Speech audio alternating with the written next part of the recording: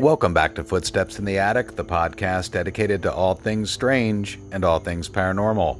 Want to send a quick shout out to my dear friend, Jeannie Bissone. Some of you may know her as Hollywood from the TV series Glow. Well, Jeannie happens to sell incredible artisan soaps, and you can find her shop on Etsy or just type in at Google Hollywood Botanica, and that's Botanica with a K, not a C. You're going to see her wide range of soaps that she has that she makes herself incredible. I'm just going to tell you, I ordered some and we're so excited to get them because you just got to check out the photos and all the varieties she has. I would highly recommend going there, Hollywood Botanica. Check it out. You're going to want some soap, especially now that it's hot. But got to clean up, got to shower often in this heat. I hope everyone's having a great summer so far. We've got some interesting topics to talk about today, although I would classify this as a mini episode. Read a very cool article that the New York Post put out, and I am not going to get into the little minute details because it's very technical and scientific, and it requires a lot of thought as you're just sitting down and reading it, so I don't want to bore people to death. But in essence, scientists in Alaska have discovered evidence of a parallel universe that exists where time runs backward. So imagine a version of you, but younger, and potentially evil. Because, you know, that's how they're always portrayed on television. Parallel universe, there's like evil us. But seriously, I mean, that's pretty wild.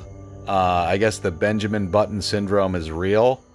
Although I've always been curious, how does that work if you're a baby here and there's an even younger version of you somewhere else? But really cool. Check it out. New York Post article on parallel universe. Really cool.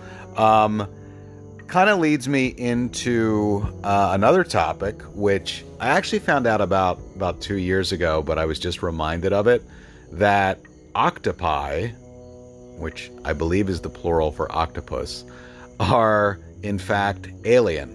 Now, this isn't me throwing this out as a maybe. This is what scientists have determined, that based on their genetic makeup and their ability to camouflage, that octopi can't be from Earth. That most likely, this is what scientists concluded, that their DNA came down with a comet, and when it hit the water, it formed and blah, blah, blah. It did its thing, and next thing we know, we have octopi in the water. I think that's a very kind way of saying from the scientific community that, yes, there is alien life, because they've literally just declared that. So yes, there are aliens, and when you look in the water and you see an octopus, that's living proof. Now, who knows? They could be pets for a higher race of beings. I don't know. But I know that that's an admission from the scientific community that there is indeed life that exists beyond Earth. So, there we go. I got a really incredible email from a friend of mine, and I had permission to talk about this on the show today. And I'm not going to use her name or her friend's name, but essentially he's gotten into worship of Egyptian gods, one god in particular, and he's run into some trouble. Now, it is kind of ironic that I got this email because I recently read an article about the Oculus Anubis, and for those of you who are not familiar with that, I highly recommend looking that up. Just type it in Google, Oculus Anubis. It's this estate in Oregon where this wealthy family of doctors, who I believe got in trouble for embezzlement of some kind, because they were funding this giant temple that they built to the god Anubis. So you can go up to these elaborate gates which they created, but FYI, for those of you who want to travel there to see it, they have security cameras and they will not let you on the property. So just know you're going to get as far as the gate. But behind these gates, which is visible, is about a 30-foot statue of Anubis. And on the property itself, they've built sort of temples to this god. So I don't know what this family was doing or what was going on, but it's very interesting that this exists, and it's something you can go check out. So just a little fun fact for you. But this email was about her friend who got into worship of the Egyptian god Sobek. Now, Sobek was a crocodile god. He had the head of a crocodile. In some depictions, he's full crocodile. And essentially, now again, this is all from memory, so please forgive me. I could have some facts wrong, but I believe he was the god of water, fertility, and like military strength or military prowess. So her friend sort of got off the path of Christianity and got into Egyptian worship, and I think wanted some degree of power and wanted to feel like he had some abilities beyond normal earthly abilities. And so he built this altar in his home for Sobek, and he would light candles and pray to this statue that he had of it.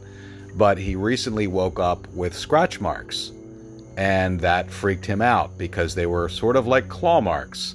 I'm not saying in particular a crocodile mark, but something thereof, something like that.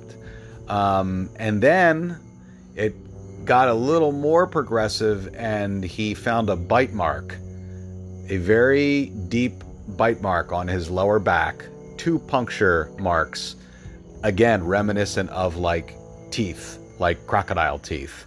And again, I'm not directly saying that that's what it is, but it was enough that it freaked him out that he told his friend, who then emailed me about it.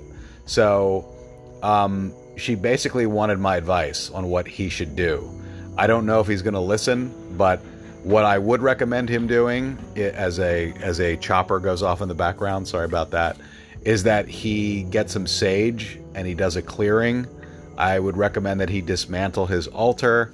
If he's comfortable using holy water, I would do that. If not, he could, just as a little extra protection, take the water from a Jericho plant, which he could get at any botanica. That's very good for protection energy. It kind of looks like a dead weed, like a tumbleweed, but you put it in water and it appears that it comes to life. It's a very cool mystical plant that may be something he could do to feel a little more protected. But I will email my friend more in detail about what she could tell her friend. Now, the reason I wanted to share this story is because I just want to warn people who are into worshiping deities to be very careful who you put your time and energy toward, because you may get a response that you don't want.